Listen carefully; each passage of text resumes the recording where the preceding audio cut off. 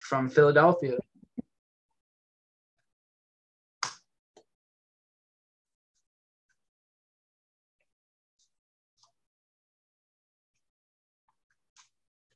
We got to unmute Claire real quick.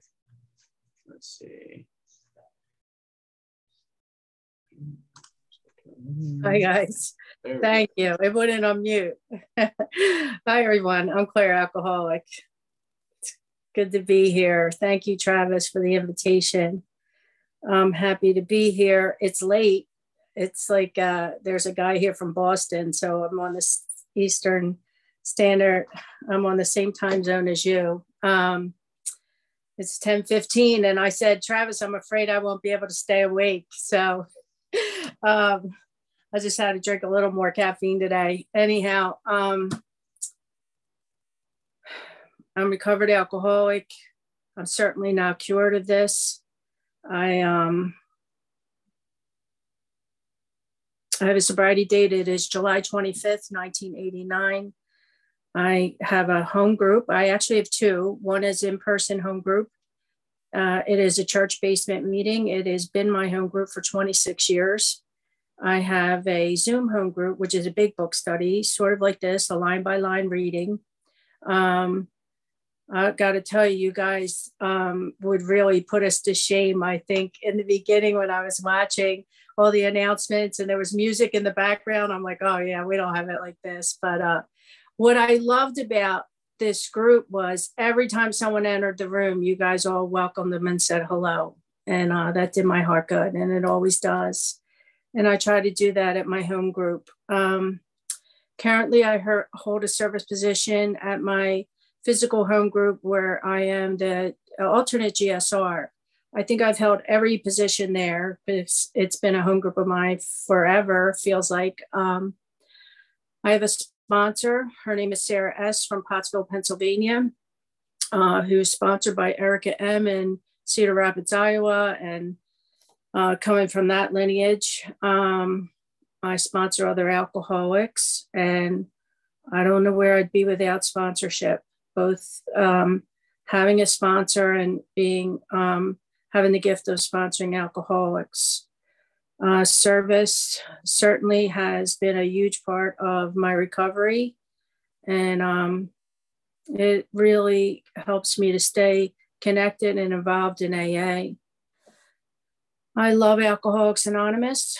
I don't know when that happened, but I know where it happened, and that was in AA. It wasn't like that for a really long time. Let's see. My parents, I'll tell you what it was like a little bit. My parents had way too many kids. I could say it. I know people always say they come from this big Catholic family or, big families. And I am number 13 out of 14 kids. So I think I'm the winner. I don't know what I want. I have 45 nieces and nephews. And I have a loving family that cared enough about me to get me some help. And really, that's how I got to Alcoholics Anonymous. I certainly didn't see it that way, what it was happening, but I'm very and forever grateful to them for getting me the help that I needed, that I didn't even know that I needed. My parents worked really hard. They sent all of us to Catholic school, and I kind of felt like it was a ripoff. I never got anything I wanted for Christmas. They paid too much money in tuition, and had they not paid tuitions, we would have been rich. That was my story. I picked up a drink when I was a kid. I knew nothing about alcoholism. And to tell you the truth, I sat in the rooms of Alcoholics Anonymous for a really long time and had no idea what I suffered from, what the real problem was. And I'll get to that. When I got sober in 1989 in this area, not many people carried a big book. And that may seem a little crazy to some people and maybe even shocking to others. But we got sober through the 12 and 12. That's what they used back then in this area. There was a lot of clubhouse meetings, and there was a lot of just don't drink groups and messages, and that you do a step a year. And that's really how I was introduced to Alcoholics Anonymous. And that's what it looked like. There was no big book studies, never even heard of one. And so I remember one of the first things that I heard in an AA meeting was, don't get too well too quick. And I didn't, because of what because of, in a sense, of how I was raised in AA. And here's the miracle, is that God kept me sober anyhow. Didn't matter that I didn't open a big book. It didn't matter that I didn't understand what was going on here or what I suffer from, or that nobody that was armed with the facts approached me. It was just like, we went to a lot of speaker discussion meetings where you raised your hand and you talked about how your day was. And here's the thing, like, I think what saved me in a sense was service, because I had a lot of service positions back then and I was running around AA. They told me to make a meeting every single day. And that's what I thought you did here. I mean, I was clueless. And in a sense, I think service saved me. But I think if you're a real alcoholic of the hopeless variety, something's going to happen where that's not going to sustain you, right? And this internal condition that I suffer from starts to get worse and worse and worse. And I'm tormented by alcoholism, completely sober without a drink near me, and have no idea what I'm suffering from. And so, I just, I jump all over the place. Sorry, guys. So, when I picked up a drink as a kid, I didn't know what I was up against. I didn't know anything about alcoholism. All I knew was that the effect that alcohol produced in me was that I got relief.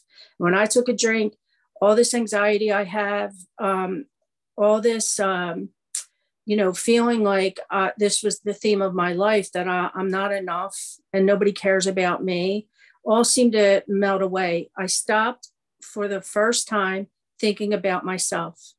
And if you're like me, as self-centered as I am to the extreme, that was a miracle, right? The magical elixir. And that's what it took away from me, that extreme, like, self-consciousness, self-centered fear, what people thought about me. Like, I didn't have to, think about what I was going to say next. I felt really free. And that's what the beginning of my drinking looked like. And that's not what it looked like in the end. And I didn't know that I was suffering from a progressive fatal illness. I didn't understand any of this.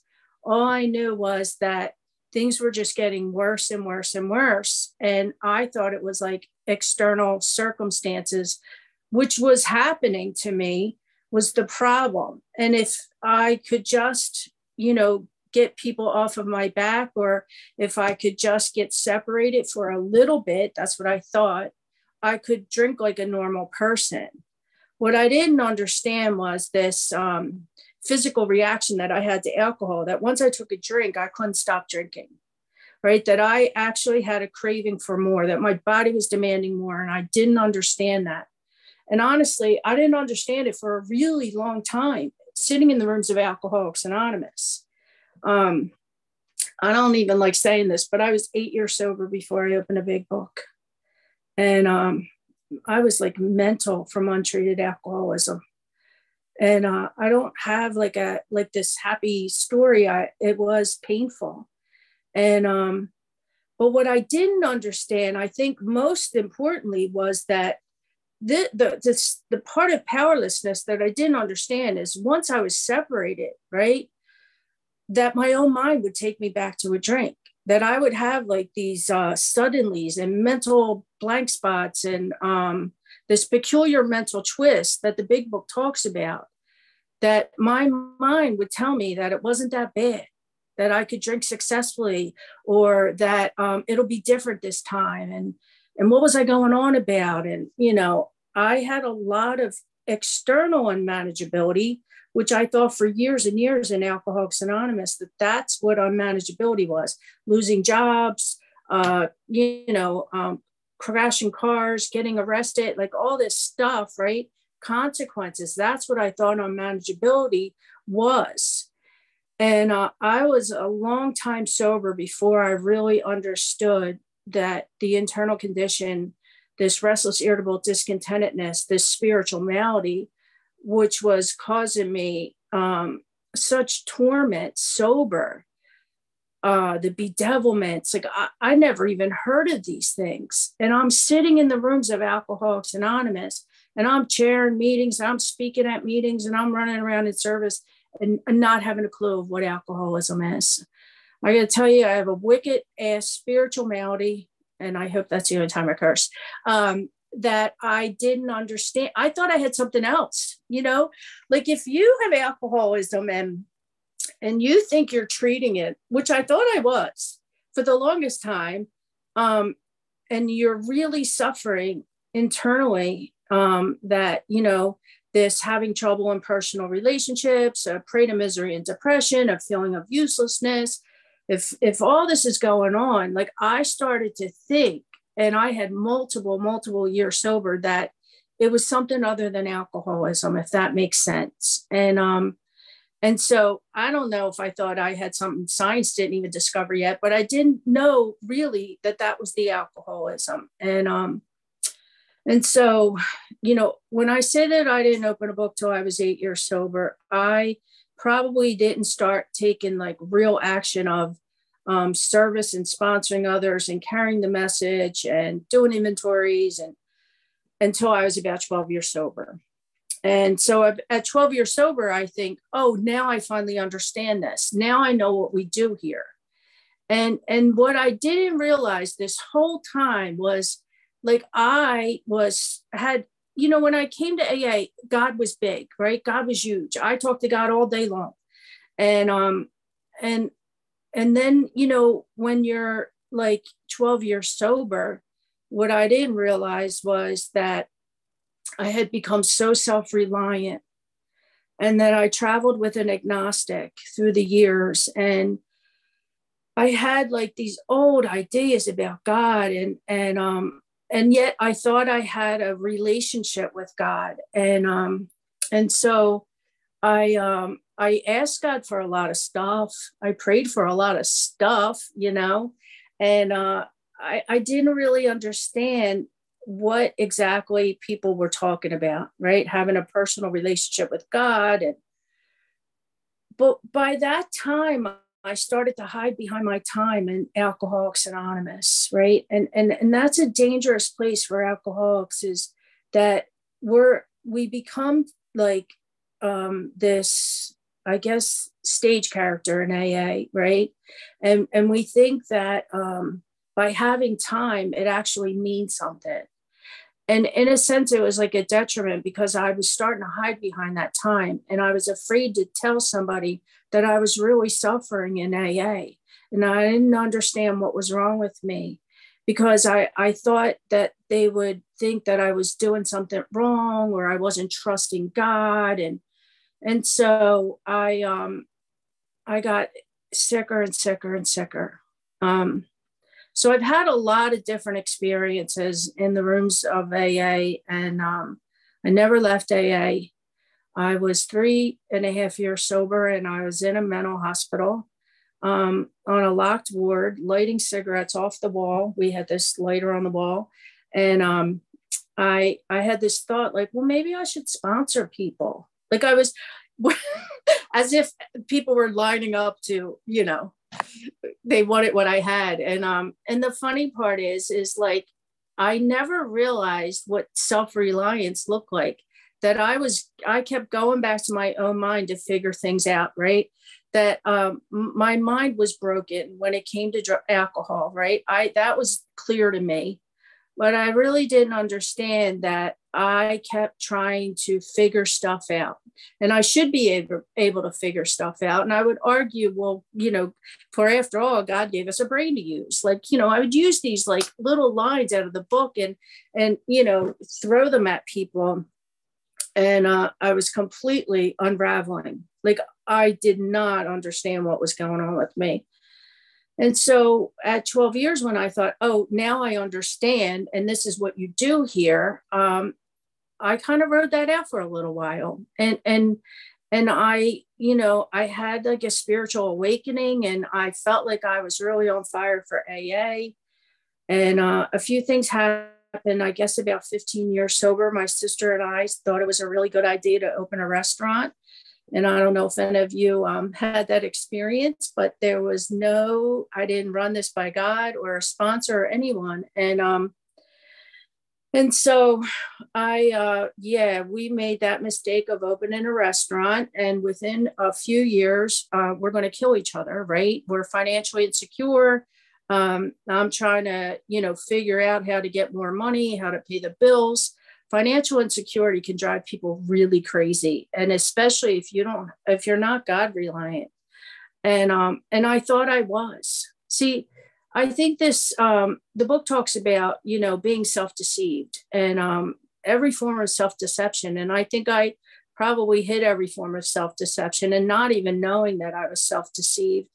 But I really thought that I, was living the way God intended for me to live, because on the outside, it looked like I was doing things, right? I have a home group, I have sponsees, I have a sponsor, I'm making meetings, I'm in service, all this, but the truth is I was so completely self-reliant and didn't know it. I was not awake and aware to what was really going on with that. I was trying to run my life the way I wanted to run it, and that I would ask God for things that would, there was always a selfish motive, right? How would it affect me? Or, how's this going to make me look? Or how's this going to, help me out financially?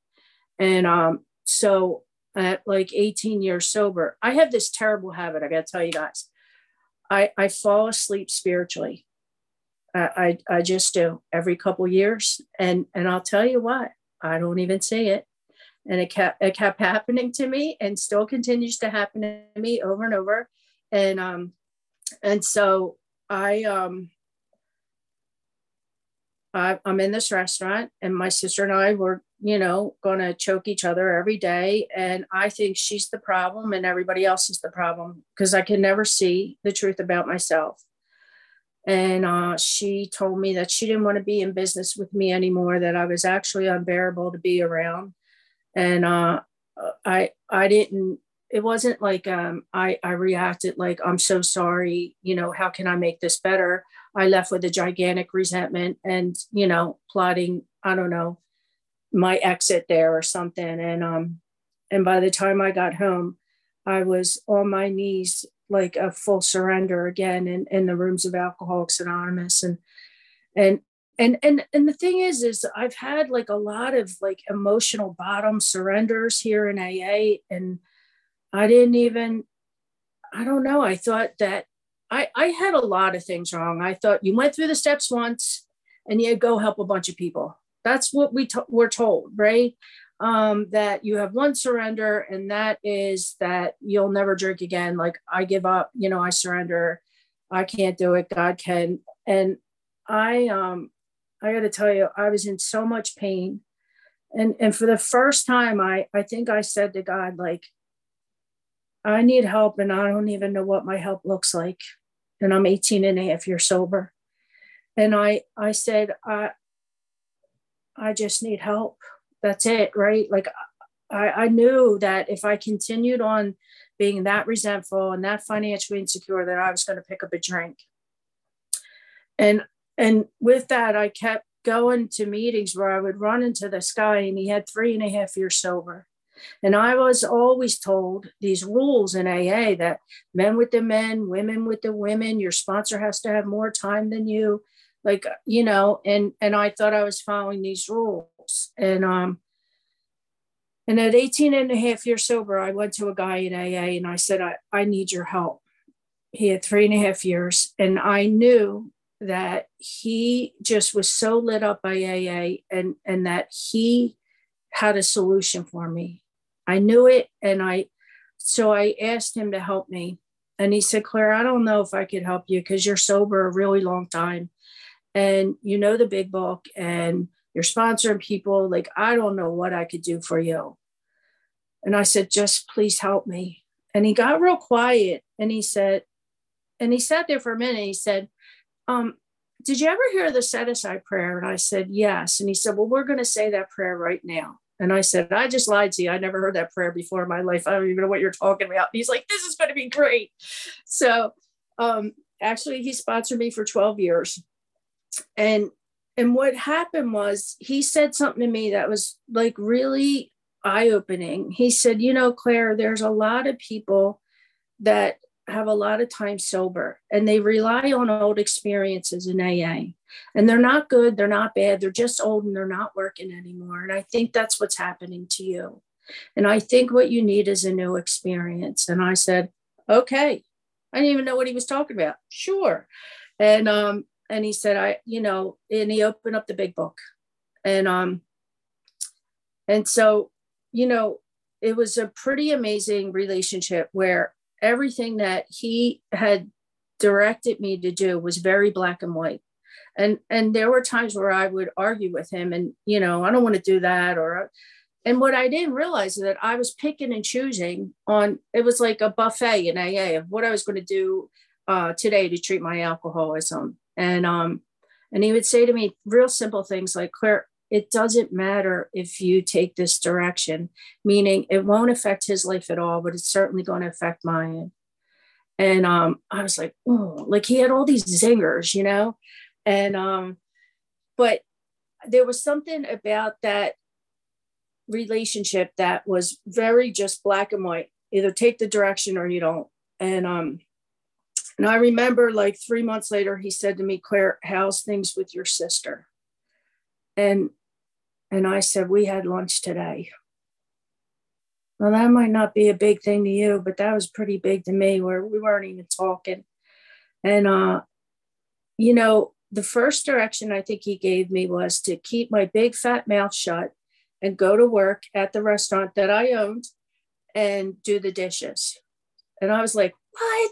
That's your direction? Keep your fat mouth shut and go do the dishes? He said, yeah, that's it. That's all I got. That's what you're doing. And I would do the dishes with gritted teeth, and I would pray and pray and pray the whole time. I mean, I was twisted. And so, I thought that was huge, that my sister and I had lunch. And, Dave, again, took me through the 12-step process. And I'll tell you, I go to him one day and I said, I think I need a spiritual director, right? I'm coming up on 20 years sober. Don't people with 20 years get a spiritual director? He's like, yeah, sure, Claire, go ahead. Right? Like I just go to my mind and, come up with an idea. And so I started to go to this retreat house. And for the first time in all the years I had been sober, this little nun taught me how to meditate. And I had never done meditation. And I didn't understand,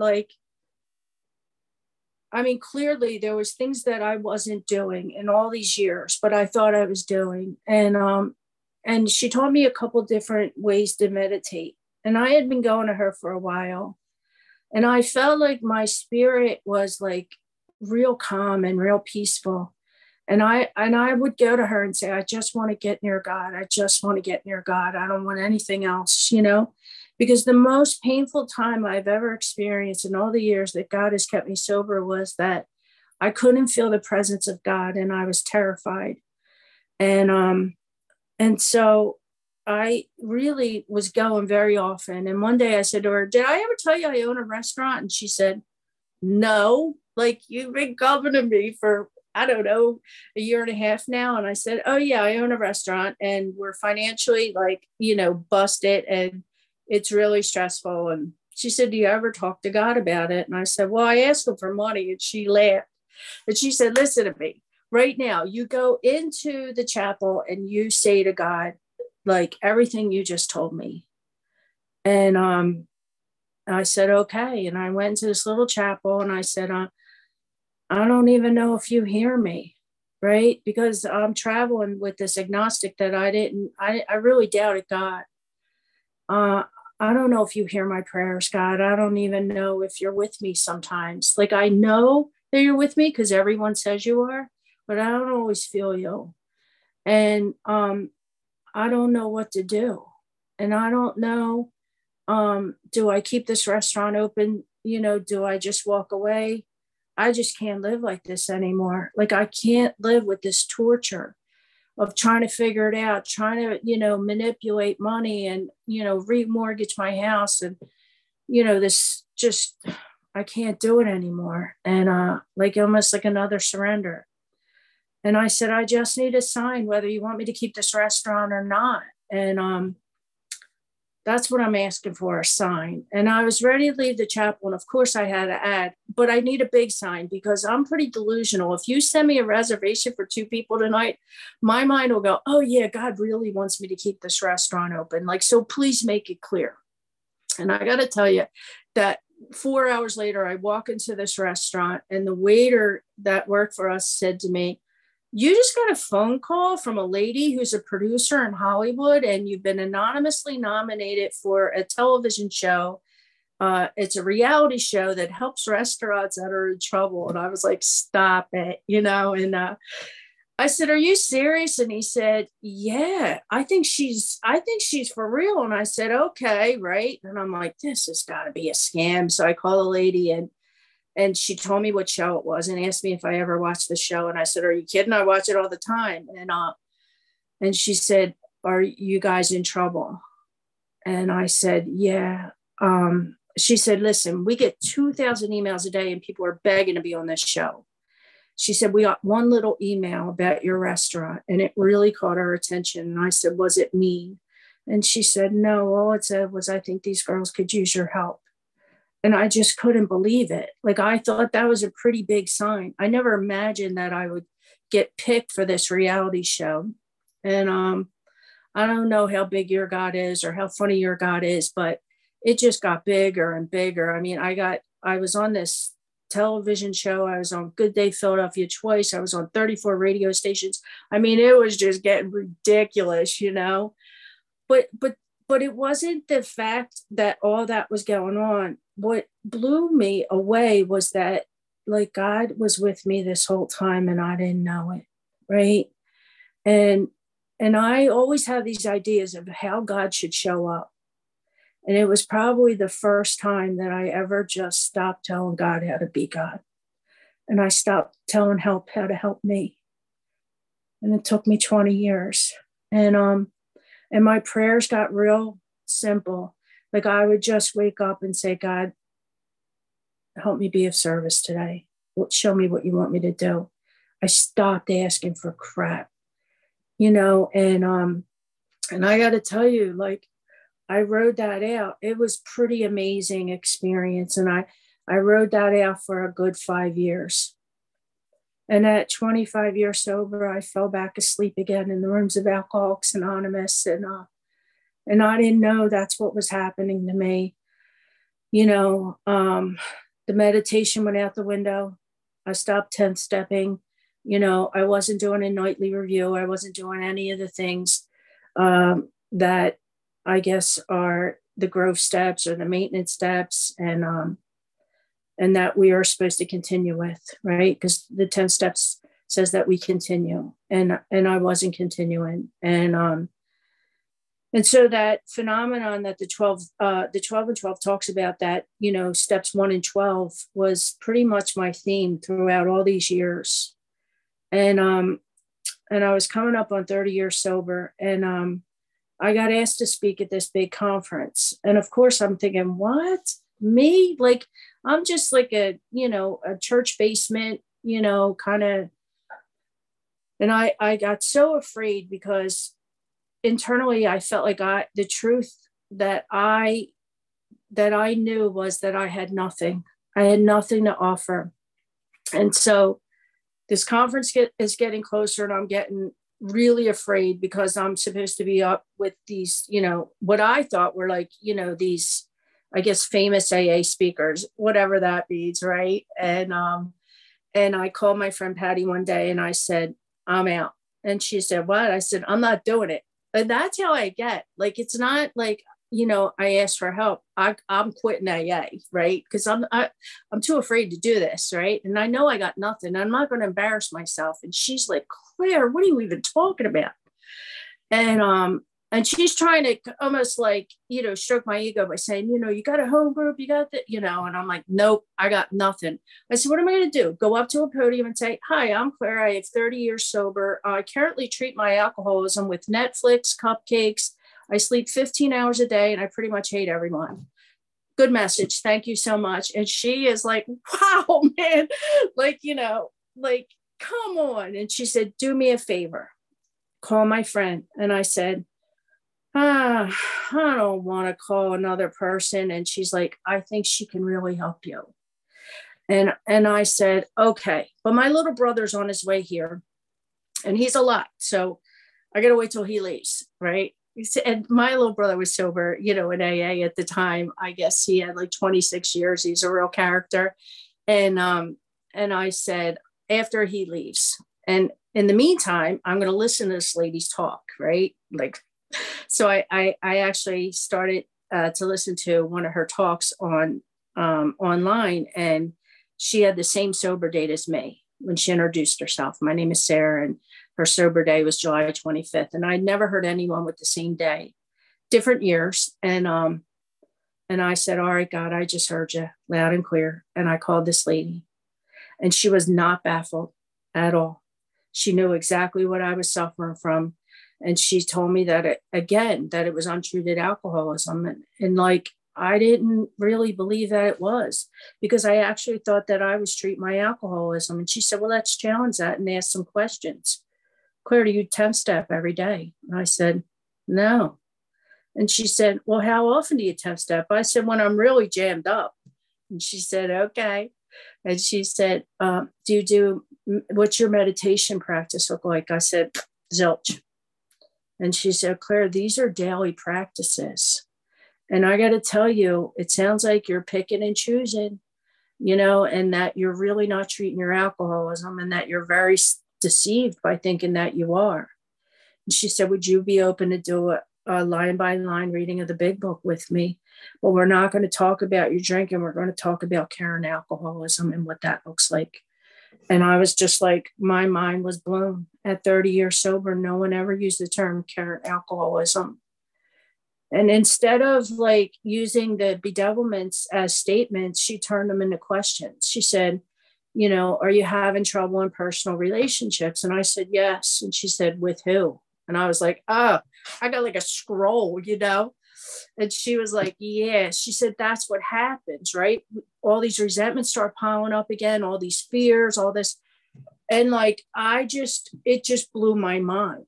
And I had never gone that deep in the big book with anyone. And so I had a whole new experience like 3.5 years ago. And thank God, right? See, I'm that alcoholic that thinks that the 12 steps is not really going to help me, right? It's never going to work. It's got to be something else. I need something else. And they work every single time.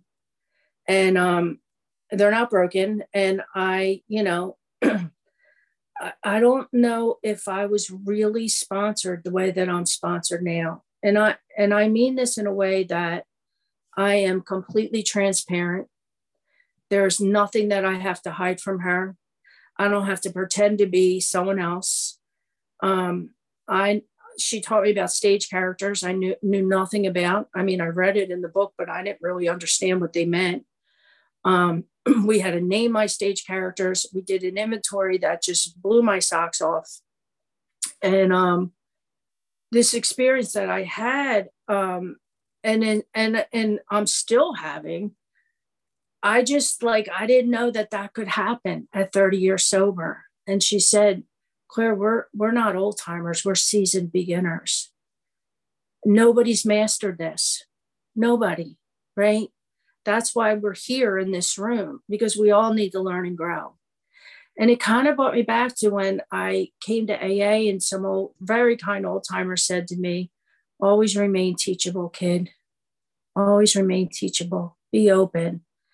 And they would say things that I didn't really understand, but I do now. And, I don't know if I fully understand alcoholism, because I think the insidious part about alcoholism, it starts to change after, many years, right?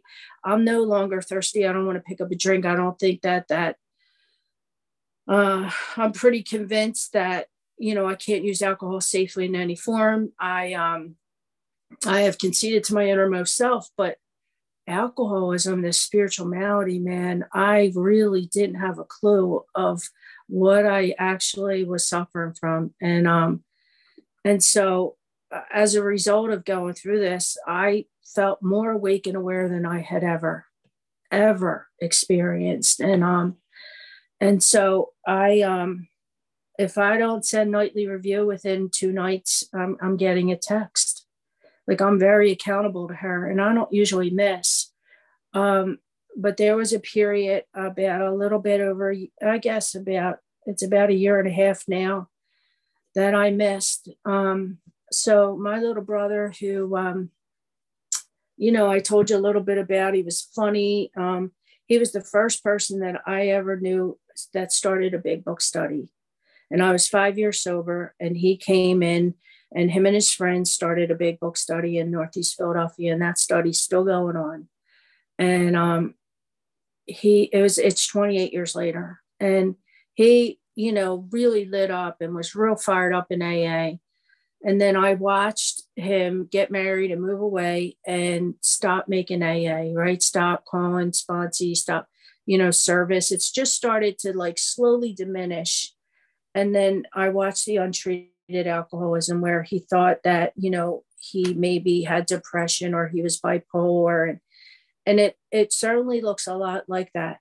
Left untreated, this illness is going to kill us. And I would ask him to please come back to AA. Just come back to AA, Dookie. You know what I mean? Just call one of your guys. And that's the thing, like, you can't convince somebody to come back to Alcoholics Anonymous. And they always argue with you, well, I don't want to drink. I have no desire to drink, right? As if that's the main goal here, right? The name of the game. And I, there was nothing any of us could do. He has 4 kids and all his brothers and sisters and everyone that loves and cares about him. Nobody could get through to him. And at 28 years sober, my little brother took his life. And I think that's what untreated alcoholism really looks like. That you can get that dark in your thoughts. That's looks like an option, right? It sounds sane and sound, like a good idea. And that was the only time I really missed a chunk of not doing nightly review. And it wasn't self-pity. It was brutally painful to experience that kind of grief.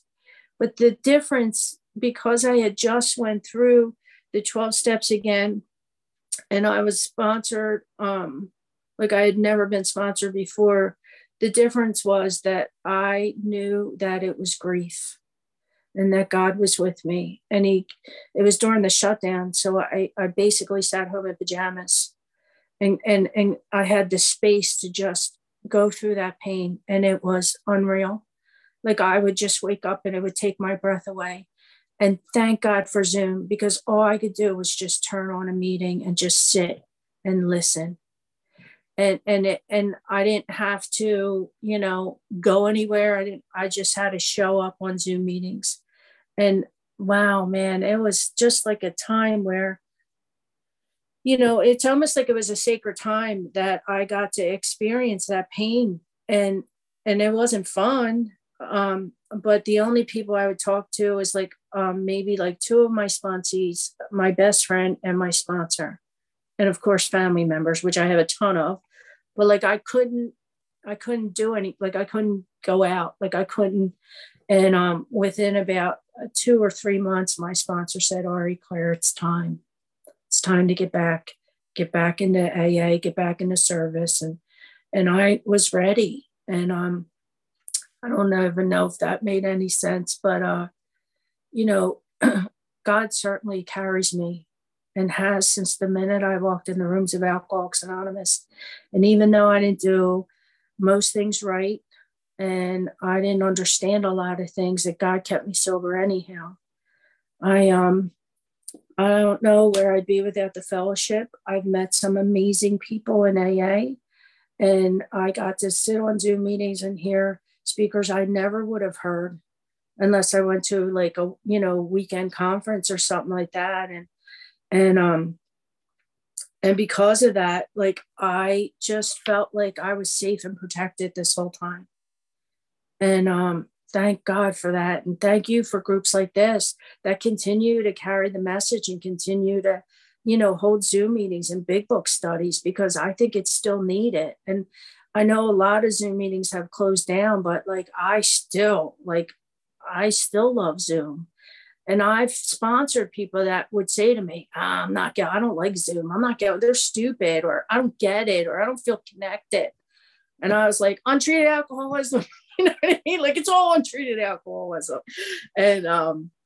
And like, that wasn't my experience. My experience was I really loved and embraced Zoom. And thank God for that, because it saved my life at a time that was really painful. And don't know where I'd be. Don't know where I'd be without this sponsorship that has just carried me. And I'm not talking about just having a sponsor, being able to be in service and sponsor other alcoholics. I think it's pretty cool that I get asked to speak on a meeting, but I think where most effective and probably most needed is one-on-one, sitting down with another alcoholic, open the book Alcoholics Anonymous, and watch the lights come on, and watch people have experiences, and watch them pass it on to other people. And I get to see that a lot at my home group because I've been there for so long. But I'm still amazed at AA and how it works, and it really does work. I know there was a guy in the beginning, his name was Brian, and he said this was like one of his first meetings. So welcome home. I'm glad you're here. And also Winona, happy anniversary. Travis, thank you so much for asking me to be here. And I think that's it.